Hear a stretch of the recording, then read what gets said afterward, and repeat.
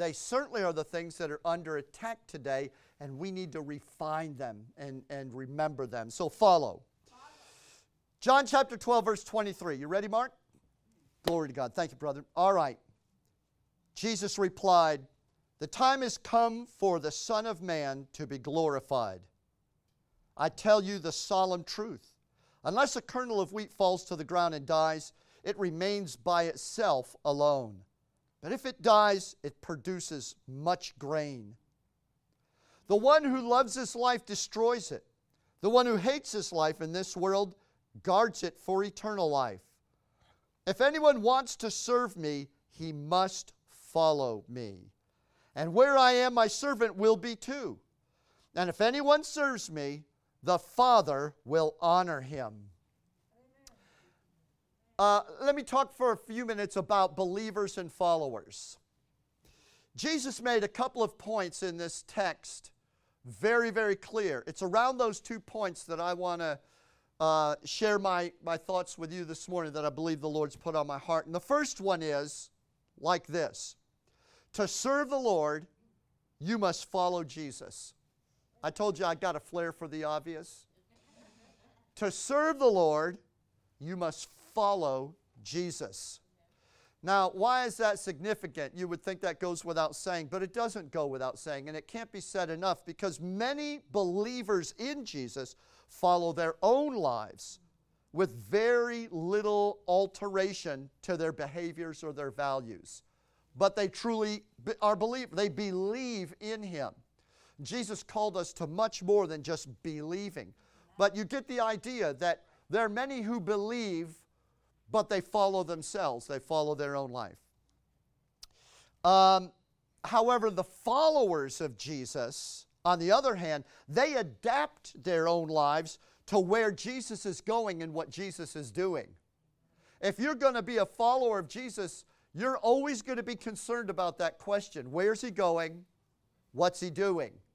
You could be a believer in Jesus and stay solidly rooted in your own routine, your own life, your own plans. But if you're a follower of Jesus, you'll never be comfortable just organizing around your own wants and desires. You're always going to be concerned, what's God doing? Because I need to follow Him. Where is He? What's He doing? If I'm going to follow Him, that's where I need to be. And that's exactly what Jesus said, isn't it? That was the first point, that if you want to be with Jesus, you have to follow Him.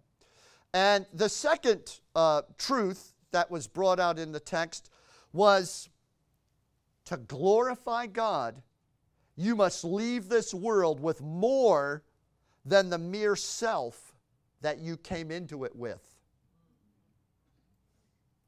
Think about that with me for a moment. Jesus said, "My time to be glorified has come." He says, now let me tell you the solemn truth. And he goes into that expression that if you hold on to your life, you're going to lose it ultimately because you're going to die alone by yourself. But if you set self aside in order to serve the Lord and to follow Him, then you'll bring forth much grain or much produce like the seed. Like I said, a couple weeks ago I mentioned, if you find yourself buried in the cold, dark earth of a trial, you have to decide, am I buried or am I planted? And if you're a seed, then you're planted, which means you set self aside and you're taking up the Lord's life and you're following Him. And so that second truth is that if you're going to glorify God, then you must leave this world with more than the mere self with which you came into it. Jesus referred to this, by the way, as the solemn truth. You know, a solemn truth is a truth before which you and I should stop, draw a deep breath, and really think about the consequences. The consequences of getting this truth right and applying it to your life will be either wonderful or terrible, depending on how you respond. It's a solemn truth. It's not one that you can just listen to and not take it to heart and do something about it. That's a solemn truth. So we called this the solemn truth. And basically that solemn truth is that if you live for yourself alone, you're going to die without fruit and without glory. But denying self to follow Jesus leads both to fruit and to honor from God. When you leave this world, don't you want God to honor you? The Bible says, he that follows me and serves me, my Father will honor him. In the process of our lives, we usually don't stop and think about the end of our life. You start getting older like I'm getting, you might think about those things a little bit. But especially when you're younger, you're not thinking a lot about that. Your life seems like an eternity. But that's where we need to be very vigilant and really think. Because one day, you're not going to be able to extend your life or add even a minute, much less another year to your life. But yet that eternal soul within you is going to go on for eternity. You want to enter eternity knowing that the Father is not just welcoming you into heaven, but he is honoring you. Well done, good and faithful servant. You've taken what you entered this world with and what I gave you, and you've multiplied it. You are coming in with many souls to your credit that you have helped into the kingdom of God. And so if you want that glory and you want that honor, then we have to get busy about following Jesus today. Amen? So that's pretty simple truth. Now, this message that I've just shared with you, this is repeated throughout the gospel. This is something that Jesus made a central theme.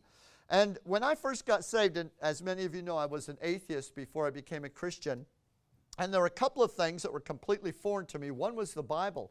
I had never opened a Bible in my life. I'd never read it because I wasn't interested. I wasn't interested in God. So I never read anything about God and certainly didn't read the Bible. So when I got saved, I didn't know anything in the Bible. So somebody said, well, just start in the Gospels reading. So I flipped it open and I found Matthew, and being the nature that I am, I didn't start in chapter 1, verse 1. I flipped through and jumped into the middle. And that's kind of the way I do things. And so I found, my eyes fell on Matthew 16:24. And that was my first verse that I learned, and I committed it to memory. Jesus said to his disciples, if anyone wants, and I'm going to read it because I'm using a different translation and I like the nuances that this translation brings out. Jesus said to his disciples, to you, if anyone wants to become my follower, he must deny himself, take up your cross, and follow me. Let me say that again, and I want you to think very carefully at the words Jesus spoke, because he's speaking them to you. If anyone wants to become my follower, he must deny himself or herself, take up your cross, and follow me. For whoever wants to save his life will lose it, but whoever loses his life for my sake will find it. And many other such places, Jesus repeated this principle over and over again. Now, when I first got saved, I got saved among a bunch of hardcore type Christians. I think today, in today's standard of Christianity, they would be considered fanatics. But in the day that I got saved, the people I got saved among, they were just run-of-the-mill Christians. That's just what a Christian was. And we really took this stuff to heart. We really believed it. And so in our mind, the average run-of-the-mill Christian was somebody who had settled it. My life comes second. His life comes first. I am a follower of Jesus.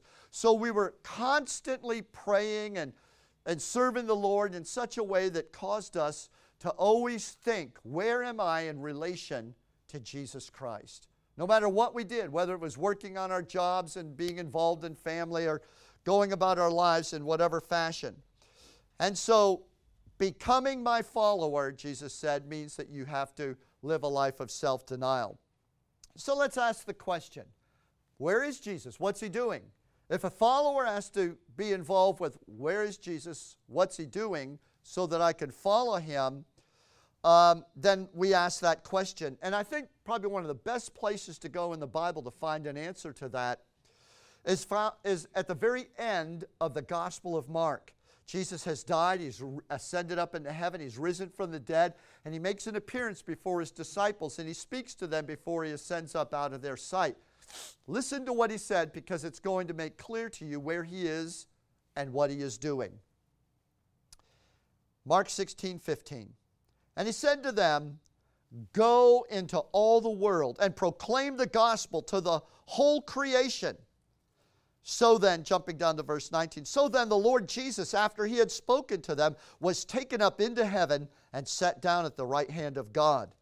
And they went and preached everywhere, while the Lord worked with them and confirmed the message by accompanying signs and wonders. So where is he and what's he doing? He is out in the harvest working with people who are telling other people about Jesus. And he's working through them as they're sharing the gospel, and he is doing the same miracles and signs and wonders that he did 2,000 years ago. Excuse me. That is where he is. That's what he's doing. So if you're a follower of Jesus, you're always going to be gospel harvest oriented. His direction has not changed. Now let me just step aside and make a little comment for a moment. If you were to Google the phrase following Jesus or anything like that, follow Jesus, and read some of the commentaries that come up, what does it mean to follow Jesus? You're going to find a lot of wonderful, encouraging things, like hopefully the wonderful, encouraging things I'm saying this morning. But right there on the first page that Google brings up, you're going to find some really weird commentaries as well. We've rounded the corner out of the 20th century into the new millennium, the 21st century. With that change has arisen new ideas among Christian leaders and teachers as to what it means to follow Jesus. I read a couple of them and I just had to back away and go, this is so typical of the hour and the spirit of the age we live in. And there is thought being formulated today among Christians in the body of Christ that following Jesus has to change and adapt to the nature of sinners today and how they think, their inability to commit to anything other than themselves. And so that following Jesus has become a progressive idea. And you'll find the word emergent or emerging. It is an emerging truth. It is a developing truth. And so you cannot allow yourself to be locked in the past, i.e. locked in the scriptures where Jesus said in Matthew 16:24, take up your cross and follow me. So I'm reading all of this and I'm thinking, you have got to be kidding, but there are thousands of Christians that are digesting this and they're into it. And they are completely convinced that this is where it's at. And it makes the modern thinking person who is very much in tune with the way people are dealt with and viewed in the world today. It makes it very easy to follow Jesus, and it's quite accommodating and it's very appealing. But there is, and pardon me for being negative, and I don't mean to, and I don't really think that ultimately this is negative, but there's a negative side to it. But the reality is that Jesus said, without a commitment to deny yourself when it comes to doing what God's called and what God has put before you to do, if you're not willing to do that, you are not my disciple. You're really not my follower. You may believe in me, but you're not following me. And so the direction of Jesus, where he is and what he's doing, has not changed. And until he returns, it's not going to change. He's in the harvest, and he is in the gospel sharing. So that's what Jesus is doing. Now, I want you to remember that Jesus in his earthly ministry had to deny his own self-interests in order to fulfill the mission of loving others and saving others. Isn't it amazing that he had no sin, he was completely sinless, he is love embodied, yet the minute God condescended into humanity and he took on the form of a servant, but he found himself as a man, along with that came the liability called putting self first. Don't you think that when people insulted Jesus and tempted him, that his self might have preferred to just put him in their place? I'm not saying to be rude or to be nasty, but don't you think he got a little bit tired of the foolishness and he would have just as soon said something that would have just cut their legs right out from under them? But he was always putting his own interests aside in order to find that response that the Father wanted to bring. That's called self-denial. You get where I'm going with this? If Jesus had to deny himself so that his true mission could arise and flow, then certainly you and I can be expected to do nothing less if we're going to follow him. I'll give you a couple verses that describe this. One is found in Romans chapter 15 and verse 3. For even Christ didn't live to please himself. As the scripture says, quote, the insults of those that insulted you, O God, have fallen on me. So there's an example that Jesus faced insults. But when he did, he didn't have this attitude, are you disrespecting me? You never see that attitude in him. What did the scripture say that he took upon himself? Lord, the insults of those that insult you have fallen upon me. Lord, they're insulting you. So I'm not going to get personal about this. I'm going to respond in whatever way you, Father, want me to respond. Wouldn't it be awesome if you and I did something like that? Wouldn't you like to, when somebody takes a swipe at you on Facebook, and because, they're never going to see you face to face, you're just like, "Rah," and just lashing right back out because when I deviate for just a moment. When I was a kid, we used to fight all the time. We were constantly fighting. There was always fights during school, before school, after school. So if you were going to be a kid that ran around, shot your mouth off, just know you were going to get somebody's fist down your throat if you ran your mouth like that. And that's the way it was. And society was wonderful. Things were great then. We didn't have problems with school bullies because they got dealt with. Today, I'm not even going to comment, but that's just... So bullies and fools just run their mouth and act big and assault and insult other people. Jesus ran into that. Isn't it amazing how that he just never allowed himself to say, I need my emotions, I'm frustrated. He kept all of that aside and did what the Father told him to do. And then he said, you follow me. You follow me. That is what it takes. If you want to know me, you have to follow me. Then in Philippians, it really even opens this idea up more when in the 2nd chapter in verse 5, it says, you must have the same attitude that Christ Jesus had. Though he was God, he did not think of equality with God as something to cling to. Instead, he gave up his divine privileges. He took the humble position of a slave, and he was born as a human being. And when he appeared in human form, he humbled himself in obedience to God and died a criminal's death on the cross. So, following Jesus starts with having his attitude. Notice that that's exactly what he said. He said, you must have the same attitude that Jesus had. So, following Jesus isn't just about knowing what he's doing.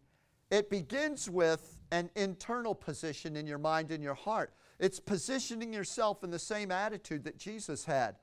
That since I have died through Calvary's cross and now Christ lives in me, I'm living the exciting, rewarding life of a disciple.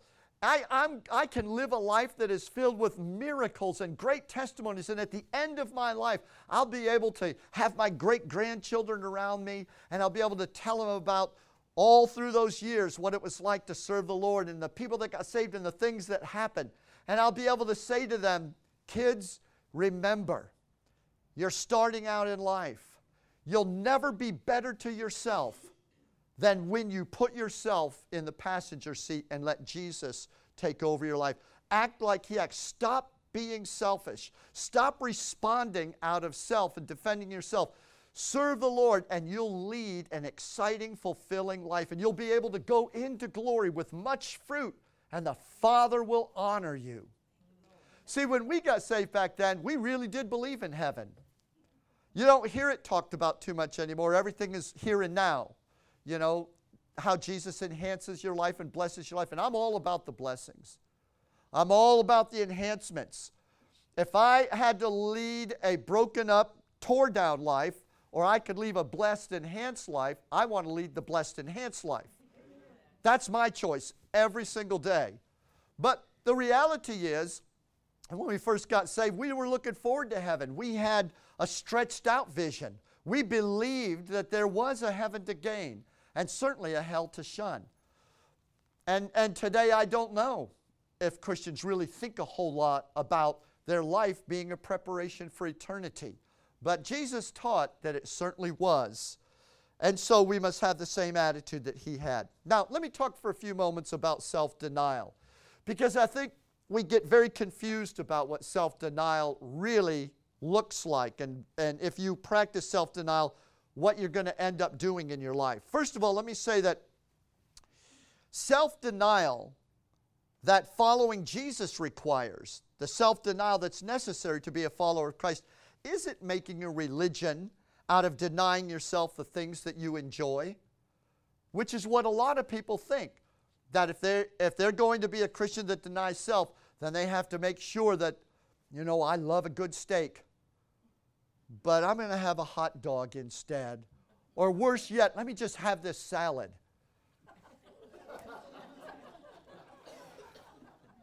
You know, I enjoy watching a show on television, but you know what? I'm going to take my TV out in the backyard and I'm going to smash it with a sledgehammer because I shouldn't be enjoying myself so much. Well, whether you should smash your TV or eat salads is not for me to say. I really don't know if that's what you should do or not. That's between you and God. But I will say this, that the self-denial that God's looking for has nothing to do with you proving your love for God by pushing away things that you enjoy. Instead, self-denial is a function. It has a very practical purpose. You don't deny self to prove your love for Jesus. You deny self in order to be with Jesus. If self is getting in the way with you being with Jesus, then in the way that it is getting in the way, you remove that. You alter your behavior in order to be with Him and to obey Him. But running around and just denying yourself for the sake of denying yourself, neither does it please God, nor does it impress anyone else. Well, it might impress people, I don't know. But it's not going to have any bearing on the harvest or producing fruit. Self-denial, if I could define it in simple terms, is seeking God's correction without letting self get in the way. It's seeking God's correction. It's not running around and saying, I'm going to be in rags and drive a broken down car. It is saying, Lord, today, show me what areas of my life are out of joint, are not right. Correct me, because I want to be closer to you. I want to follow you. So if I am not following you, help me correct and adjust my course. It's seeking God's correction without letting self get in the way. Here's the question we'll spend the rest of our time sharing about. Are you open to correction? Self-denial is all about asking God for correction. How do you handle correction?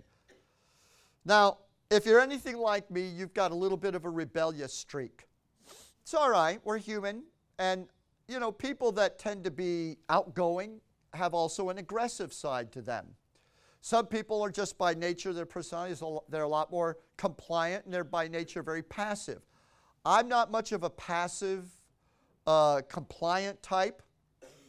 But that zeal that I can naturally have, God can use it, but it's got to be brought under submission to Him. It just can't be me doing it for my own sake.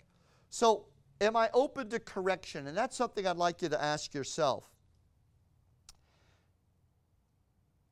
Christian discipleship is more than learning about truth. It's changing your life to obey the truth. A disciple is not somebody who just sits and learns about the Bible, learns about Jesus. But a disciple is someone who alters their behavior and their thinking to be more like Jesus. Or let me say it like this, to be with Jesus. We know Him better if we're with Him more. And so that's really what discipleship is. It's pursuing the truth and letting it change your life rather than just collecting information. And in Hebrews chapter 12, you're going to be probably familiar with this, really talks about this and brings it down to specifics in our life. Beginning in verse 5 through 8 in Hebrews 12. And have you forgotten the encouraging words that God spoke to you as children? When he said, my child, don't make light of the Lord's discipline, and don't give up when he corrects you. For the Lord disciplines those that he loves, and he chastises each one he accepts as his child. As you endure this divine discipline, remember, God is treating you as his own children. Who ever heard of a child who is never disciplined by its father? If God doesn't discipline you as he does all of his children, it means that you are illegitimate and not really his children at all. I selected that very simple translation because you want to simplify that. You need to get down to the point where you realize that because God loves us, he's always grooming and encouraging us, and that encouragement must come in the form of correction if we're going the wrong way. You don't want God to encourage you if you're going the wrong direction. You're going to take that encouragement and you're going to reinforce your wrong behavior with it. I do, you do, it's human nature. I don't want God allowing me, if I'm going the wrong way, I don't want him allowing me to be confirmed in my wrong direction. I don't want God allowing me to just go down the road and talk in a way that dishonors Jesus, act in a way that dishonors Jesus, or commit myself to things that hinder him in my life. I want the Lord to stop me, to help me, to get my attention, to correct me so that I can be blessed. I want the blessings of God. So if I want God's blessing, the last thing I want is to have a relationship with God where all he does is just bless everything I do. That he's just so cuckoo over me. That I'm just so darn cute that he can't help himself. That he just bless. Because I'm going to take all that blessing as reinforcement that I'm absolutely going in the right direction, doing the right thing, and Jesus is just crazy about me. Now, what father or mother among you, if you had a child that began to develop wrong thinking and begin to go in the wrong direction, that you would just keep giving them allowances. You would just keep taking them everywhere and blessing them and doing everything for them. You're just reinforcing their bad behavior. They take everything you do for them and to them as either they look at it just like we look at God. They look at it as support for the way they're behaving or disapproval and an opportunity to correct the way they're behaving.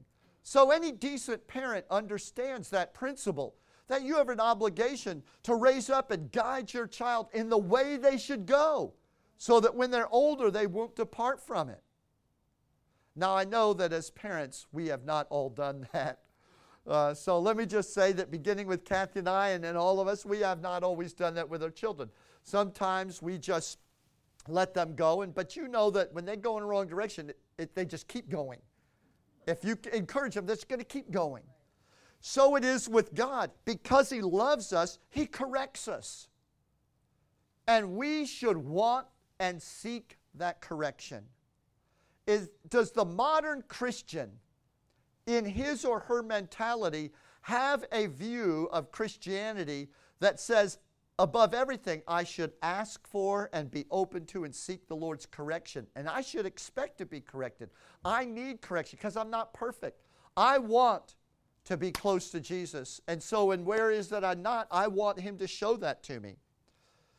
Let me just condense that down and give you a little phrase. True Christians would rather be corrected in their shortcomings than confirmed in their compromises. Think about it. As a true Christian, you would rather be corrected, convicted, corrected in your shortcomings than to have God confirm you in your compromise. One of the most prominent features of modern culture is refusing correction. Listed in 2 Timothy chapter 3, 1 through 5, among the corrupt characteristics of society in the last days are these attributes.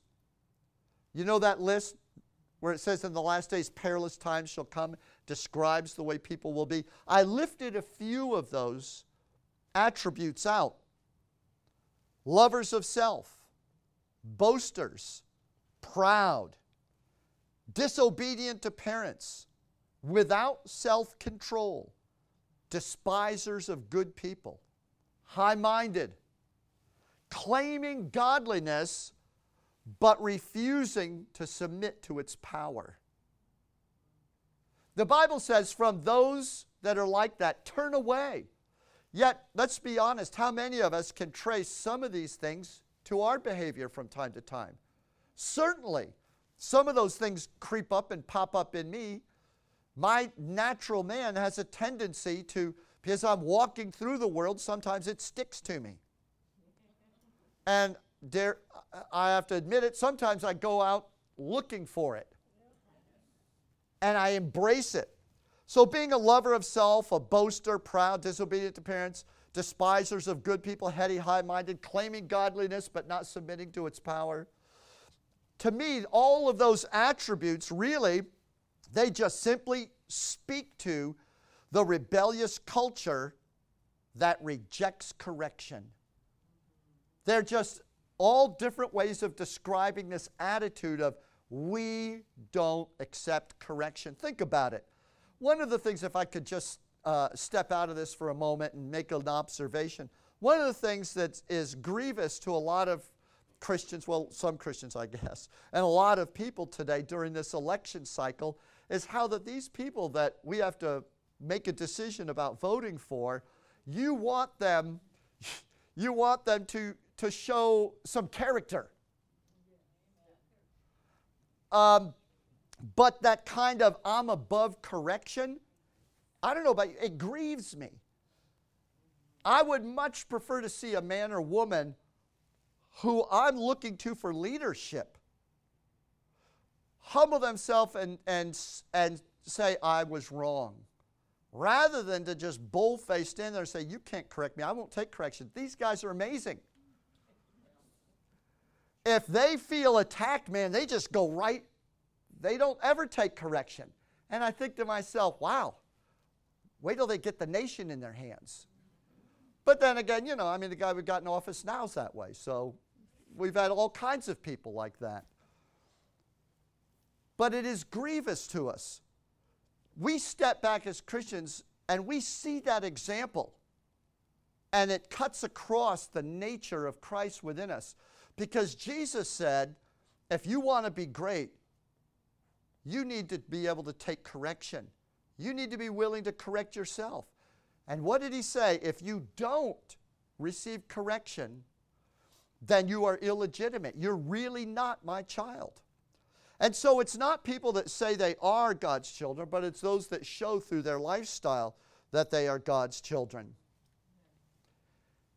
Let me wrap this little segment up by saying that if we want to follow Jesus, we must be vigilant against the rebellious, I'm above correction, I don't take correction spirit that is manifested in modern culture.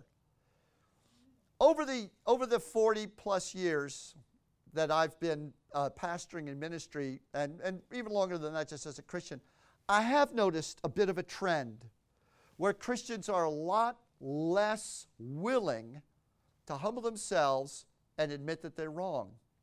There is a trend heading in that direction. Where does it come from? It comes from the spirit of the world. Because where do Christians come from? They don't fall out of trees. They don't fall out of the sky. We don't plant them and they come up out of the ground. They come out of the world. The culture of the world informs the culture of the church.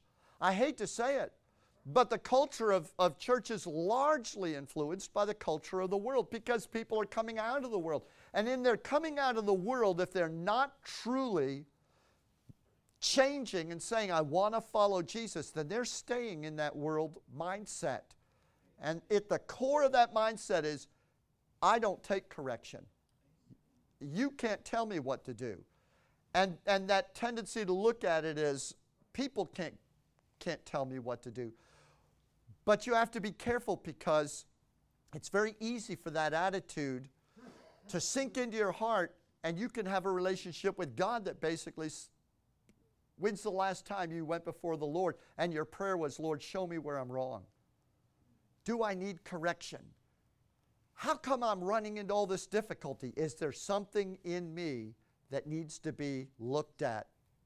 You'll never go wrong, and with this I'm going to close, you'll never go wrong going before the Father with a Bible in your lap and on your face and praying and asking that question. Now, no man, no church, no book can tell you how far you must go in denying yourself. I mean, there's certain things the Scripture makes clear, they're general. But only God in your relationship with Him can really regulate the level of correction and adjustment that you and I need in our lives. And so, if we're not seeking God for that, and then submitting to it, asking the Lord for it, we're never really going to know. One of the things that the Holy Spirit does the most in our life is to lead us into the truth, to deal with us, and to help us to conform our lives so we follow Jesus. So, unsaved people are led to Jesus by those who are followers of Jesus and not just believers. What's He doing? Where's He going? He's in the harvest. If you want to follow Jesus today, if you want to win people to Him, you must be a follower and take up your cross and follow Him. Close your Bible and stand with me this morning. Here's what we're going to do this morning in response. Because as I said in this message, following Jesus is not just learning truth, but it's responding and saying, Lord, let this begin with me right here, right now. So that's what we're going to do this morning. Wherever you're standing or still seated is your altar of decision. Your place is right there in your heart. Some of the things that I've said this morning may be just continuing to circulate in your thoughts. And hopefully the Holy Spirit has spoken to you about some things this morning. And they're on your heart and they're on your mind. I don't want you to leave. And your Heavenly Father does not want you to leave this morning without breaking through and making a connection with the Lord, receiving peace and resolution about what it is that's in your heart right now. Let me pray for you, and then we're going to pray together. Father in heaven, I bring the men and women of God that are standing before me. I bring them along with myself before you. Father in heaven, help us to see that or those issues where you want us, Lord, to put self aside in order to reach ahead and take hold of what you have for us. Lord, if you're dealing with us, if you are convicting us, Father, if you are speaking to us about a correction, I pray for a willing heart, an open mind and a willing heart in every man and woman in this sanctuary, everyone under the sound of my voice. I pray that an open mind and a willing heart, you'll help them with that, Holy Spirit, right now in Jesus' name. Let the Holy Spirit pull upon your heart. Let Him open up your thoughts and open up your mind. I take authority in the spirit realm over every spirit of rebellion. I come against every demonic attack of the enemy, every strategy that Satan has conspired against you with to try to keep you bound in serving self and in refusing correction. I bind that right now in the name of Jesus and command that resistance to break and release its hold from you. Be free and fearless before the Lord today, knowing, as the Scripture says, that He corrects us for our good. God's got something better for you and I today, and He's wanting to lift us up into it. So I pray for you that your soul will say yes to the Lord. If you would just place your hand over your heart. And let's pray this prayer together before the Father. Heavenly Father, the issues on my heart right now, I lay upon your altar. I take up my cross. As a follower of Jesus, I receive the grace to be able to lay these burdens and commit these issues to you right now. And I pray, as you prayed, not my will, but yours be done. Heavenly Father, through the Holy Spirit, open my mind. Give me a new way of thinking. Open the Scriptures. Show me how to change the pattern of my behavior, of my thinking, so that I may walk with you, follow you, and have a greater level of victory in my life. Lord, thank you, because I believe the grace of God is working in me right now to will and to do your good pleasure. I put myself in your hands in the name of Jesus. Have your way. Thank you, Lord, for the gift of the Holy Spirit in my life. In Jesus' name. Church, let's give Him praise. Hallelujah. Thank you, Lord. We worship you, Lord. Thank you, Jesus. Hallelujah. We worship you, Lord.